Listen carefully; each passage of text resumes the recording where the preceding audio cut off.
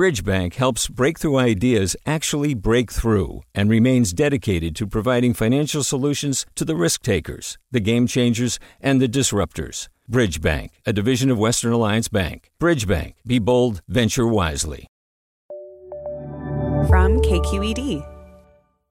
Welcome back to Forum. I'm Michael Krasny. Across the country, teachers are expressing deep concern about education during the pandemic. According to a new NPR survey, more than 80% of teachers worry that online instruction will worsen learning gaps and cause students to fall behind. And just 11% of teachers say their school districts got a final plan for the school year. On top of that, by a 2-to-1 margin, teachers say they don't want to return to in-person instruction, a prospect not immediately on the horizon in California, unless county health officials decide to grant waivers to eligible elementary schools. In this segment, we're going to talk about how teachers are approaching the reopening of schools. And joining us is Anya Kamenetz, who is education correspondent for NPR, and welcome to the program. Thanks for having me. Glad to have you. Also glad to have Marissa Glidden join us, president of the United Teachers of Richmond and a sixth grade teacher at West Contra Costa County Unified School District. Welcome to the program. Good to have you. Great to have you. Thank you. Thank you. And Marissa Glidden, let me begin with you. Forced last spring to adopt to distance learning, one can presume and hope that teachers are now much better prepared. I'm wondering, from your perspective, how much better prepared are they, and particularly prepared in addressing kids' needs through Zoom calls or Zoom calls or involvement with family and friends? I really think there's no comparison from where we were in the spring. You know, when I was teaching in the spring, we had a teacher with a presumed positive case. So we showed up to school on a Thursday morning and we had to shut down immediately. Didn't get a chance to say goodbye to our students and had to overnight figure out how to turn our classroom online after, years of preparing to be a teacher in the classroom. And now we've had the summer to prepare. And we've been able to share resources with each other, attend workshops, and really start to think deeply about what do we actually need in order to make sure we're meeting our students' needs. Now, I'm sorry, I was going to say one of the things you need most, presumably, is what we were talking about in the last segment, which is PPE and safety. Yeah, absolutely. And I think beyond PPE and safety, what we really need is to make sure that the virus is suppressed, that we no longer have community spread. And that's what's going to keep us really safe before we even begin to talk about PPE and returning to the classroom. Well, over there in West Contra Costa County, I know there have been teachers meetings shifting to online lesson plans and activities and so forth. And I guess the real question boils down to how prepared are you for this coming school year? So we have incredible educators in West Contra Costa County, and I'm just really amazed by my colleagues and how innovative they've been. We've been meeting regularly to share ideas, to talk about what we need from the district in order to be successful. And so I think we are prepared. We're providing opportunities for social and emotional learning. We're providing opportunities for teachers to get more professional development, which is going to help us. Of course, it's not going to be the same as in-person instruction, and teachers are going to kind of need the grace and compassion to get to learn to make mistakes, to try new things, and to get better at this, as it's completely new to all of us. Again, Marissa Glidden is president of the United Teachers of Richmond and a sixth grade teacher at West Contra Costa County Unified School District. And Anya Kamenetz is education correspondent for NPR. And Anya, interested in finding out, it's pretty shocking to know that 2 out of 3 of teachers that you spoke to in the survey said they are not exactly eager to go teach online. That's even more true, I think, for the older demographic of teachers. But how does that translate? I mean, particularly in terms of what we're looking for in terms, well, specifically what's going to go on in the classroom. So 2 out of 3 teachers in our poll with Ipsos told us that they do want to start the year online. And that was lower, however, as you mentioned, for older teachers. But when they say that they prefer to start the year remotely, it doesn't mean that they're excited about it. I think there is really serious concerns that are being raised about learning gaps and also about getting to know a new class of students. Over 4 out of 5 teachers told us that they're not sure that they're going to be able to, establish the classroom culture that they're used to, gain students' trust when it's a brand new class in the fall. So that's something that I think teachers are thinking really seriously about. We did hear, as Marissa mentioned, that teachers are more optimistic about learning distance learning, the learning part of it this fall. 70% told us that their school's plan is headed in the right direction as far as distance learning. But 1 in 4 don't want to come back, right? So in terms of coming back in person, the poll was that 2 out of 3 prefer to start the year remotely. We had, in terms of if they're asked to come back to the classroom in person, fully 16% of teachers said they would leave the profession if they had to come back to the classroom. And what are you hearing from them in your survey about safety measures and concerns? Teachers are reading the news just like everybody else, but I think what's added on top of that is sometimes a lack of trust. We have to understand, of course, that school districts are in a huge budget crunch right now. They have gotten a very small proportion of coronavirus relief funds. Congress has failed to appropriate more money in the most, as yet in the most recent package, which is still in formation.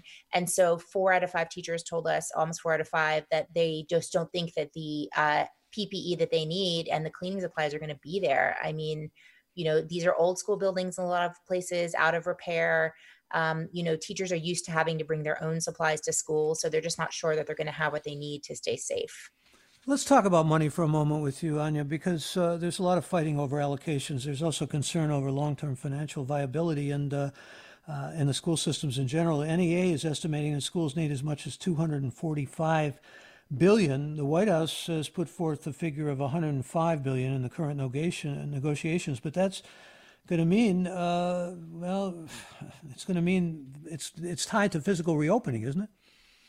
That's right. They want to attach strings to it. It's not certain whether that's going to make it through the House and the Senate, but they certainly do want to incentivize/force schools to open up in person. And if not, the threat on the table is that they would direct those funds somehow to alternatives to public school. Of course, we know that Education Secretary Betsy DeVos has been a longtime proponent of pretty much everything besides public schools. That's charter schools, vouchers for private school, and even for homeschooling. And I think that the accelerating trend that we are kind of seeing here is if parents with the means opt out of the public schools right now in search of something that's a little more viable as an alternative, what happens to our school enrollment and indeed to public schools as an institution? Again, we're talking about education in the time of COVID-19 and what teachers are most concerned about. And we invite you to join us if you're a teacher or a parent, you're concerned about the start of the school year. You can give us a call right now, and I invite you to do that. The toll-free number for your calls is 866-733-6786. That's 866-733-6786. You can also get in touch on Twitter and Facebook. We're at KQED Forum, or email any questions you may have right now to forum@kqed.org. And if I can go back to you, Marissa Glidden, just for a moment here, I'm wondering what your thoughts are about the whole question of waivers. Right now, of course, most of the schools are going to be online, but waivers are considered. And I know, in fact, the unions over in Alameda and Contra Costa County have actually signed a letter to the public health officials saying no waivers for individual schools unless all the schools in the county can open safely. That's correct. Yeah, we've signed on to a letter, 29 other unions in Contra Costa and Alameda counties saying exactly that. No school should open until it's safe for every single school to open.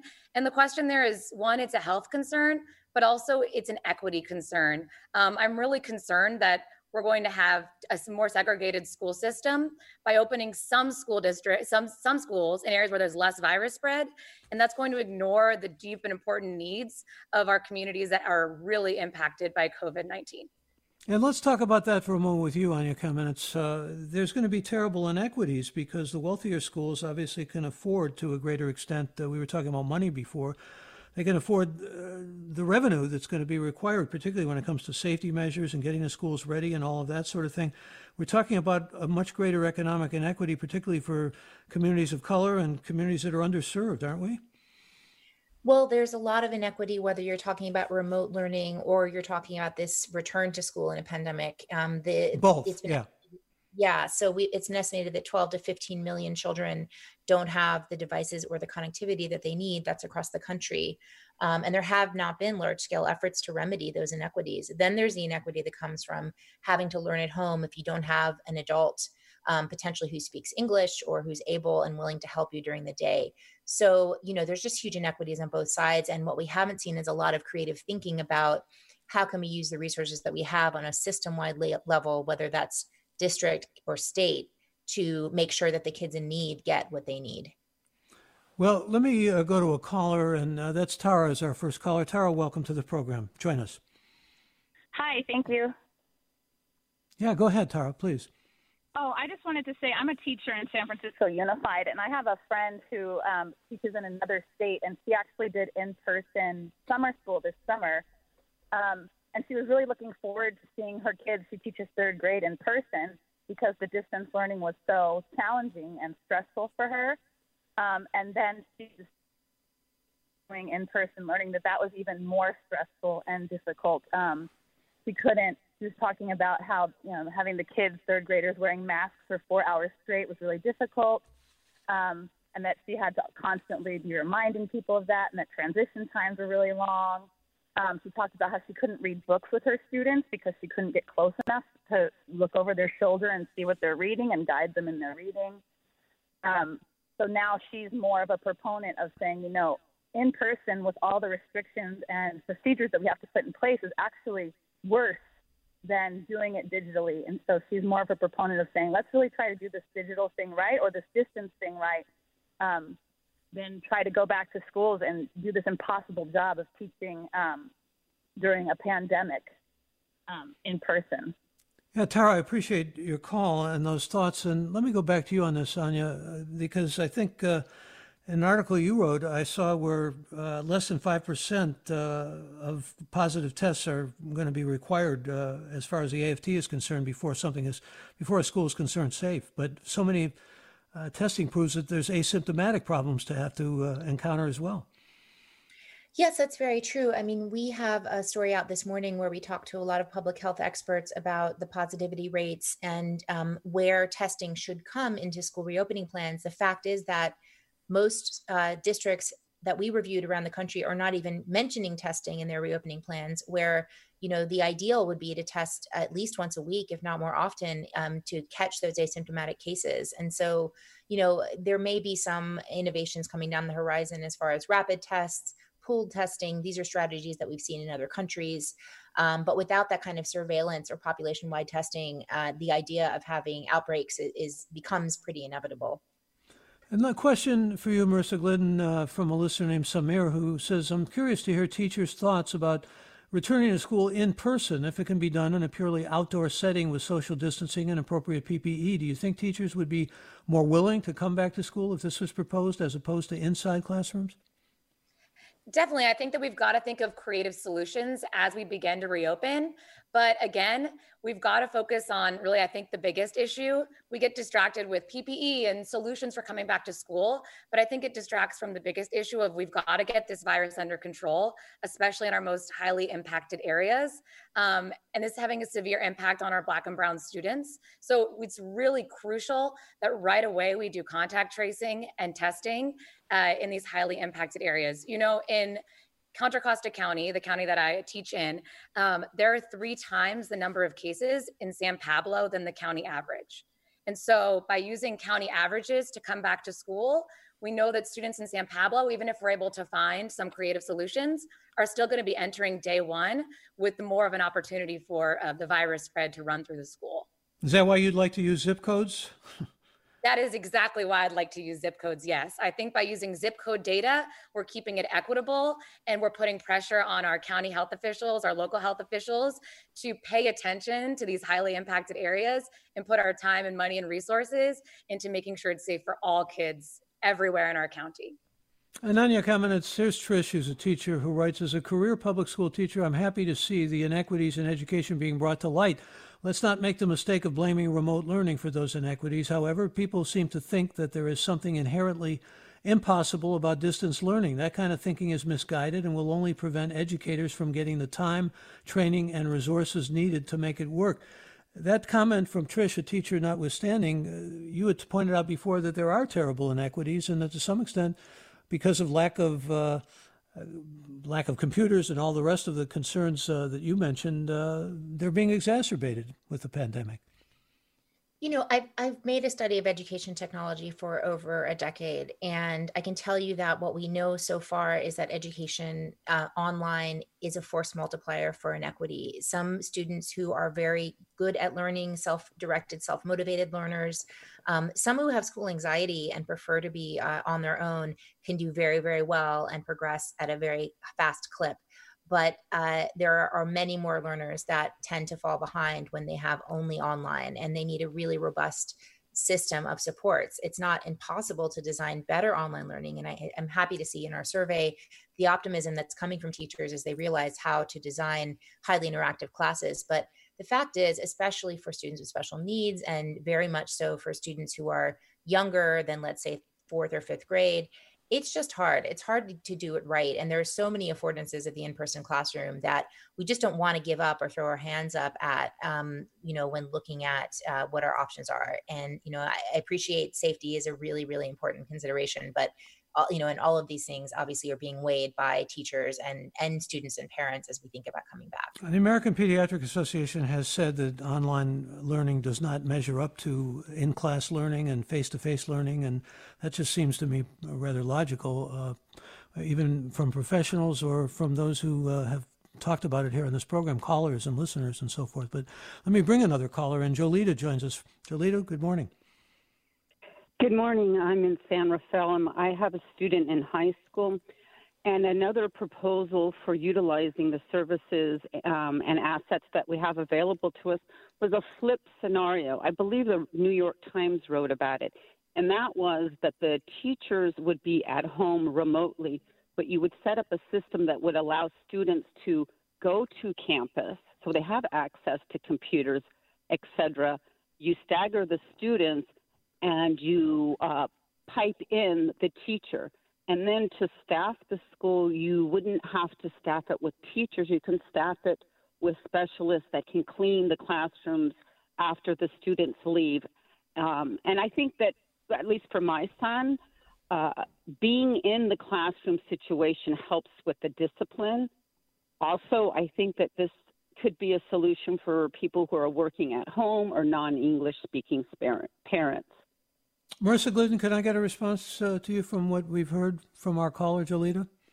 Sure. I mean, I think first, there's just no comparison to in-person class. School is meant to be in a school building.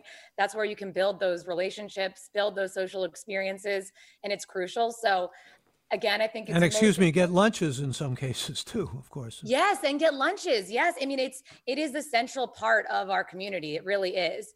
And so we need to go back to school, and teachers really want to go back to school, but it's got to be on our local and county officials to be working all out to make this possible. In terms of kind of the hubs that the caller was talking about, our district has proposed something similar. I think there could be a space for that. However, there's also concern about some of our highest need students coming back first and kind of being used as guinea pigs to see how the virus spreads. So yes, I think as we start to return, those are great solutions, and they make it easier for teachers to be able to focus just online and someone to be supporting the students. But we really have to wait until our community spread is completely gone in every part of our community. And since I mentioned the importance of lunches, I'm going to read a comment from a listener named Sue, who writes, in San Mateo County, anyone who gets free lunch can get 14 months of free internet by going to internetessentials.com. For those who don't have housing that can connect to the internet, hotspots are available through the school district. Ravenswood and East Palo Alto and Eastern Menlo Park will give a free Chromebook to any student enrolled in the district. Another caller joining us, and that's Janet. Janet, welcome. You're on the air. Good morning. Thank you. So my daughter is a principal at a school where the vast majority of her students are underserved community. And one of the things that hasn't been addressed in this forum is the issue of parents who are essential workers who rely on the schools for their child care, who are not able to stay home with their students who are going to be doing distance learning. It's a big issue, and can I ask you to address it on your comments? Yes.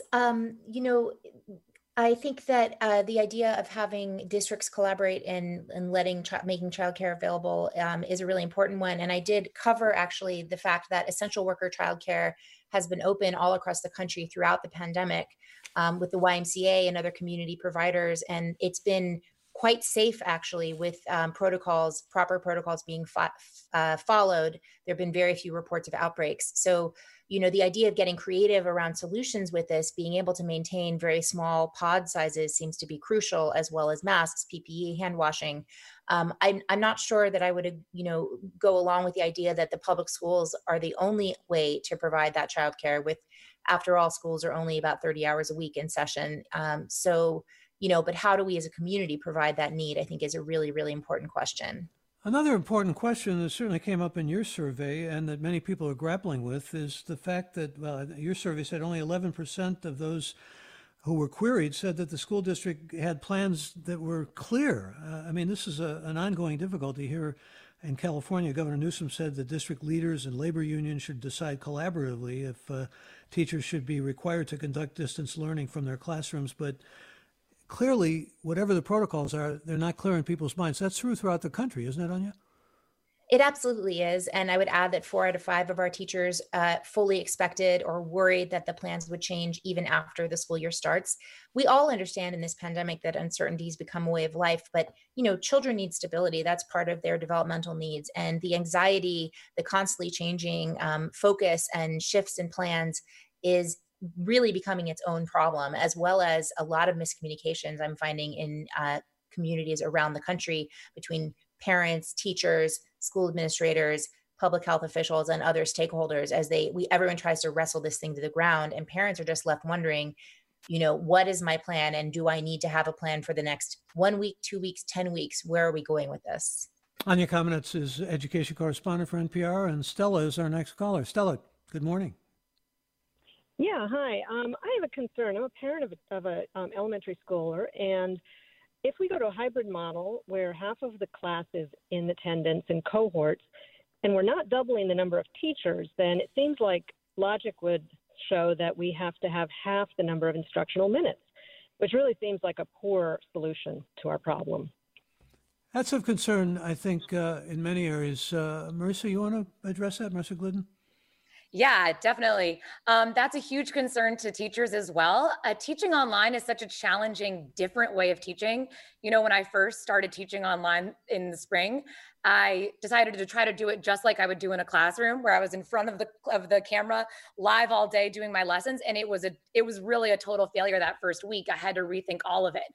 So doing both, preparing for online lessons, which is what teachers would be doing during this hybrid model, and preparing for in-class lessons not only gives students less meeting time, but it makes it a lot harder for teachers to prepare really strong lessons to meet the needs of all of their students. Marissa, could you say something about a local decision? I don't know, I'm sure you're probably familiar with it, but there's going to be live streaming from empty classrooms at San Jose Unified, grades 8 to 12. The teachers will be on campus, the students will be at home. What do you think about that? I'm really concerned about that model. I don't think it meets what we actually want to do, which is we want to educate our students, and we've got to be creative and innovative in how we do that. And so just live streaming from your classroom all day is not going to allow teachers kind of the flexibility and creativity to do what they need for their students. We've got to think innovatively about what materials and manipulatives do students need at home. How can we find creative ways for kids to interact online? And that's very difficult if you're just live streaming. I also am very confused why teachers would be forced back into their classrooms. We heard out of Arizona, an educator who passed away working, just doing distance learning with other teachers in the classroom. And so it seems unnecessarily risky without much of a benefit to the student. Well, the benefit supposedly is stable Wi-Fi and tech support and access to classroom materials, or at least for the teacher's perspective. Yeah, totally. And we need those things. But I think our district, and just like Anya said, we've got to work collaboratively and creatively with our community to provide our students with good Wi-Fi and good computers. They deserve that. And our educators deserve to have that at home safely as well. And we'll bring another caller on, and that's Nicole, who joins us from Campbell this morning. Nicole, welcome. Hi, thank you so much, Michael, and thank you to the guests for your wonderful ideas. In many ways, I'll be echoing some of the things that some other folks have said. I'm a teacher, and I know I'll have between 150 and 170 kids. No matter how much I prepare, I am not going to be able to make the connections.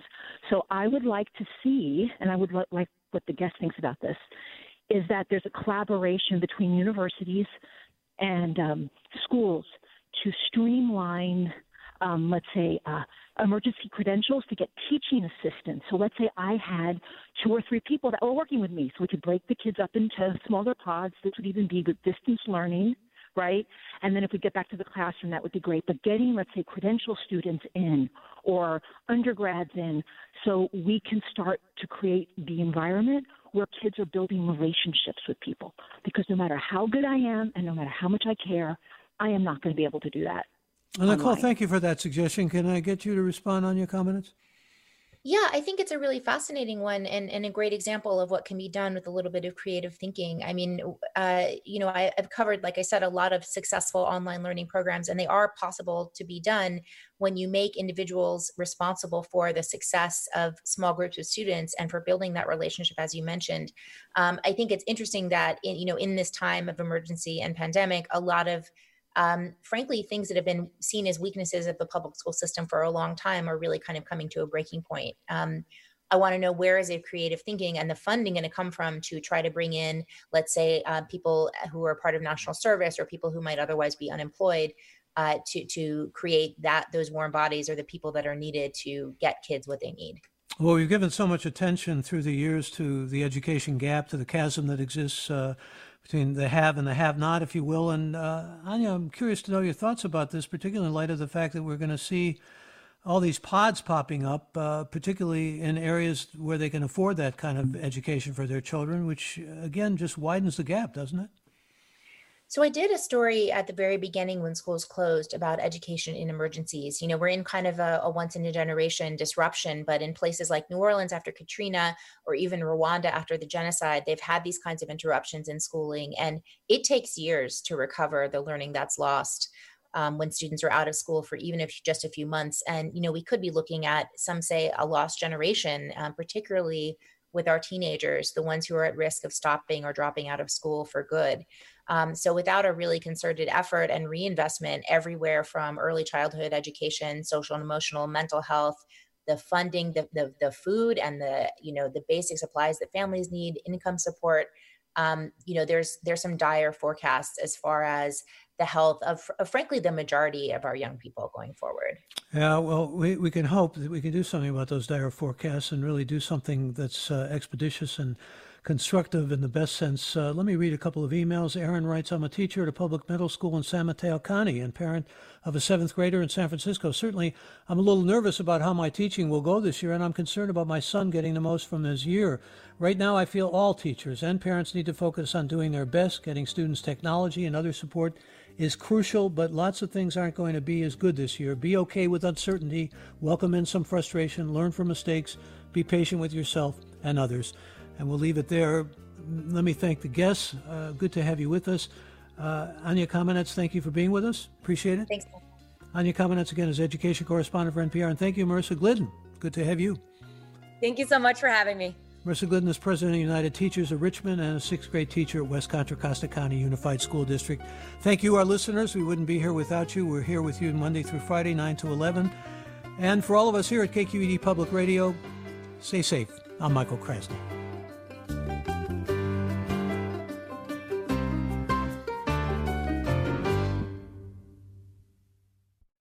Funds for the production of Forum are provided by the members of KQED Public Radio and the Germanicos Foundation and the Generosity Foundation.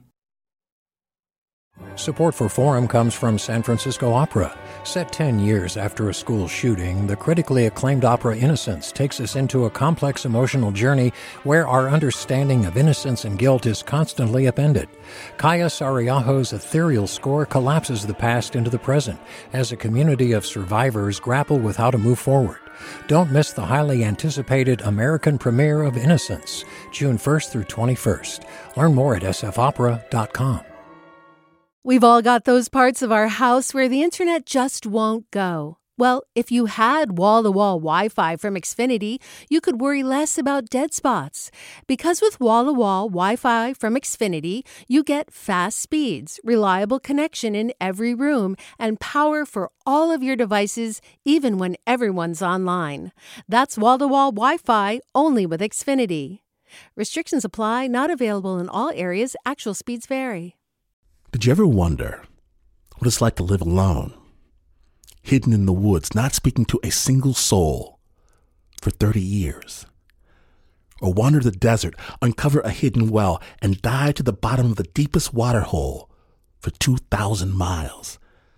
The Snap Judgment Podcast takes you there with amazing stories told by the people who live them, with an original soundscape that drops you directly into their shoes. Snap Judgment. Listen and subscribe wherever you get your podcasts.